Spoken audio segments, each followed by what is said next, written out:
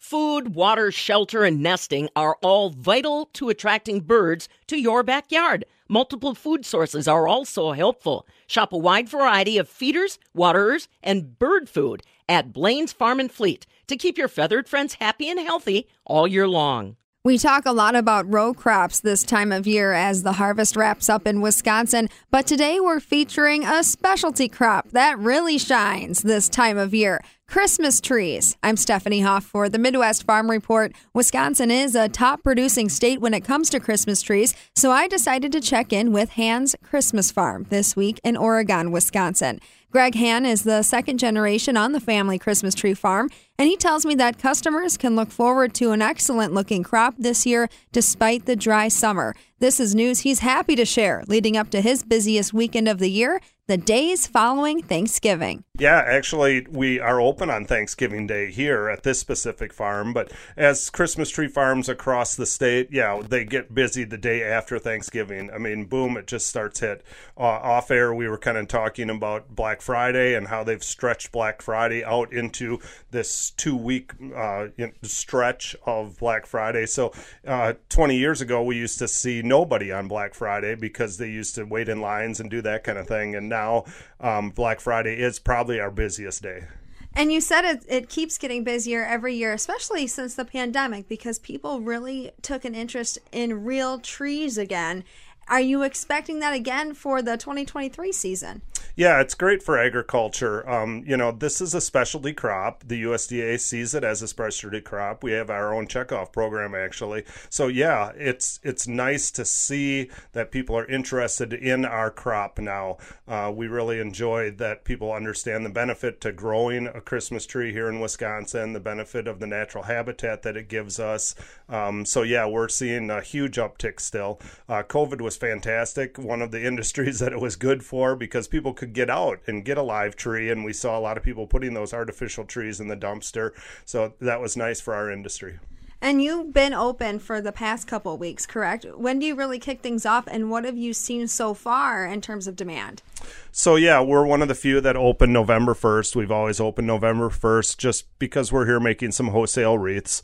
And it just gets earlier. People want them earlier. But on the other side, the religious part of Christmas, unfortunately, has kind of went away for some of these people where they're taking that tree down right on the 26th of December. So they don't have it up through the Epiphany or anything like that.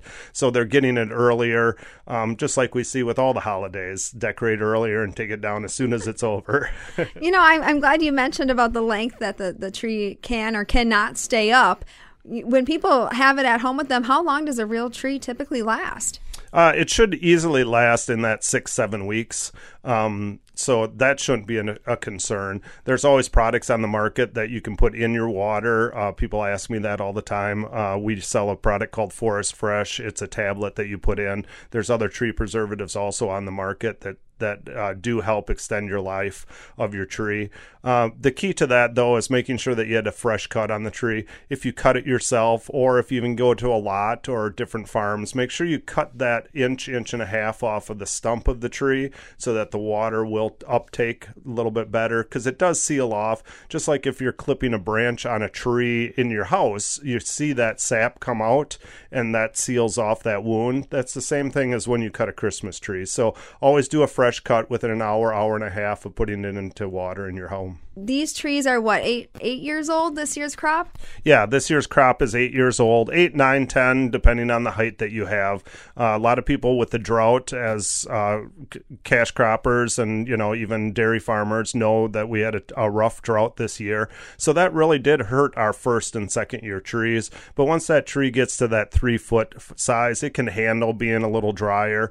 We had a great fall, maybe again, not for the corn farmer, but we had a great fall for ourselves because those 4 or 5 inch rains that we had in late September, those tall 8-foot trees just suck that water right up. And it's great for harvest time because those trees have water in them. So they're not stressed to begin with. So I think we'll have a great year of needle retention in your home once you take that tree home. Kind of continuing the comparison to row crops, is it harder or is it easier to have to protect a tree from pests and disease over 8 years versus just 1 year? as a farmer, it's the same as the other crop farmers. We always have our specialty pests that we have. Ours is deer damage. As the herd population gets larger in Wisconsin, we're seeing more and more nibbling, more in the northern part of the state where they have a deeper snowpack than we have down here in the southern side. But I've walked along fields of 100,000 trees, and the first 3 rows are just completely cleared by grazing of deer.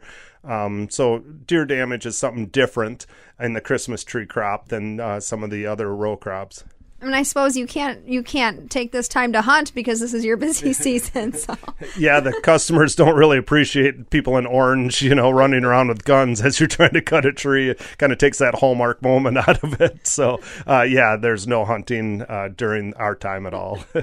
How would you rate this year's crop of trees, and how does it compare maybe to some of the seasons you've had in the past? With the lack of rain, it was very odd. Those trees just didn't get the lateral growth on the sides, but the density really filled in. So it seemed like it had the energy to fill all the little branches on the inside, but it knew because of the drought not to go so wide laterally.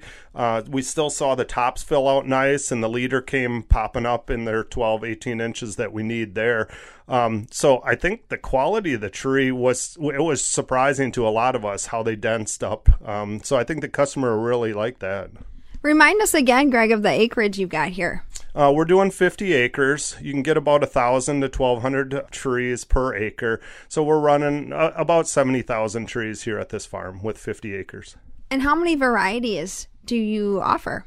We offer 5 varieties, but the Fraser fir is still the most popular. Balsam fir is coming up.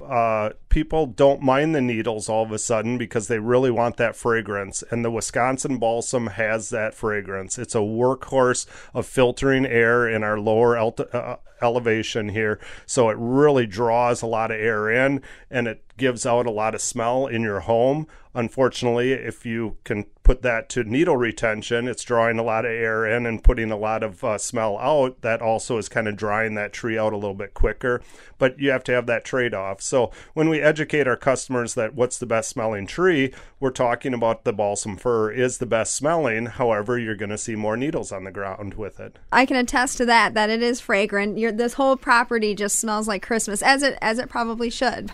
Yeah, and the one thing that we don't touch on enough, I don't think, in our industry of Christmas trees is all of the greeneries. What you smell here in the greeneries, we do about 7,000 wholesale wreaths. I have 100 people on staff making wholesale wreaths, and the press doesn't touch on that just quite enough, how much that brings economy into Wisconsin. We're making wreaths, we're making porch pots, we're making those kind of greenery things also, besides just selling the Christmas trees. And that's a lot of jobs and a lot of short-term jobs for people to just get quick cash to spend on Christmas presents and, different things that pop up during Christmas. How did you do this year in getting enough staff for your busy season? It's been a good year. It's a little bit concerning. I don't know if we can say it on the radio, but it's a little concerning that when people start wanting to have more part-time jobs, is the economy really rolling in the direction that we want it? But this year, the staff has really come out. We've had great employment this year. There was more for maybe the first time in 8 years I've had to turn some people down, where last year we were using a temp agency. So it's been wonderful for this year. I wanted to follow up on the variety aspect. You offer 5 varieties here. But if it takes 8 years to bring a tree to maturity, you've got to think pretty far in advance of what people are going to want come the time to harvest. Right. My crystal ball and my psychic really helped me quite a bit. We try to predict what it is. The Fraser fir has been around a long time, but that's what the associations do. Being a part of the National Christmas Tree Association and the Wisconsin Christmas Tree Producers Association, we come together and we're looking at those specialty, or we call them exotic trees, as it comes in. When I bought the farm 20 years ago, I had to clear cut about 6,000 Scotch pine because Scotch pine weren't popular at that time, and we overproduced. And then we got into more of the balsam fir and a lot of the short needle, and then eventually the Fraser fir. So, Greg, folks that are coming to the Christmas tree farm to maybe get a tree for the first time, or maybe they've been doing this for generations, it's important to recognize that you guys can help with the loading, the helping people understand how often to water it. Let's do a little lesson here on air today. Okay, you pick out your tree. Now what? What's that process to get into the vehicle and to transport it home? Yeah, we can even go back another step too, because we get phone calls quite a bit. Do you have saws? What do I need to bring? And I just say your glowing personality so that you have fun and with the family. So the best part is you can come here. We have the saws. We have wagons going out to the field. You can cut the tree. You can put it on the wagon to bring it back. And then we shake the tree. With the density of the trees, there's some brown needles on the inside. Doesn't mean the tree's dying. It's just that photosynthesis couldn't get inside that tree and keep those needles green. So we shake that out so that it's not on your carpet when you open it up. We run it through a baler, string baler, bales it, and then we have staff here that you can tie it right onto your car. So really, you could even go one step farther and have a pre-cut tree where you really wouldn't have to touch the tree until you get home. The other little funny thing is make sure that you do not drive into your garage and rip the tree off the top of the car. We've had a couple people that have come back and had to buy a second tree because they forgot it was on there. I would probably be one of those people that forget I had a tree on top of my vehicle.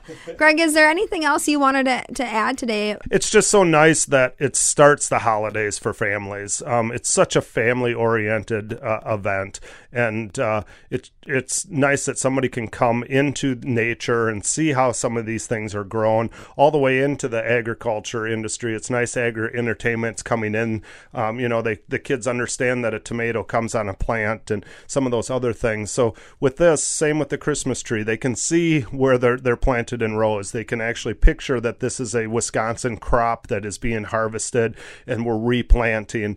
And then it just goes into the rest of the values of being together as a family, starting your holidays off in such a positive way together, and then sometimes maybe struggling with that tree going up or down and some comical things that come with that. But that's all just a part of being a part of a family together, and it's just so special that I can grow a crop like that that makes those kind of memories year after year. And I'm sure many of you listening probably have those memories. Greg Hand stepping aside to do this interview with me as the hustle and bustle was happening around us. Like many other Christmas tree farms in Wisconsin, Hand's Christmas Farm's busiest weekend are the days following Thanksgiving. And the news from southern Wisconsin is that this crop is looking really good this year, thanks to some timely rains earlier this fall. The Wisconsin Christmas Tree Producers Association has a map on their website with Christmas tree farms near you. You can check that out at christmastrees-wi.org. For the Midwest Farm Report, I'm Stephanie Hoff.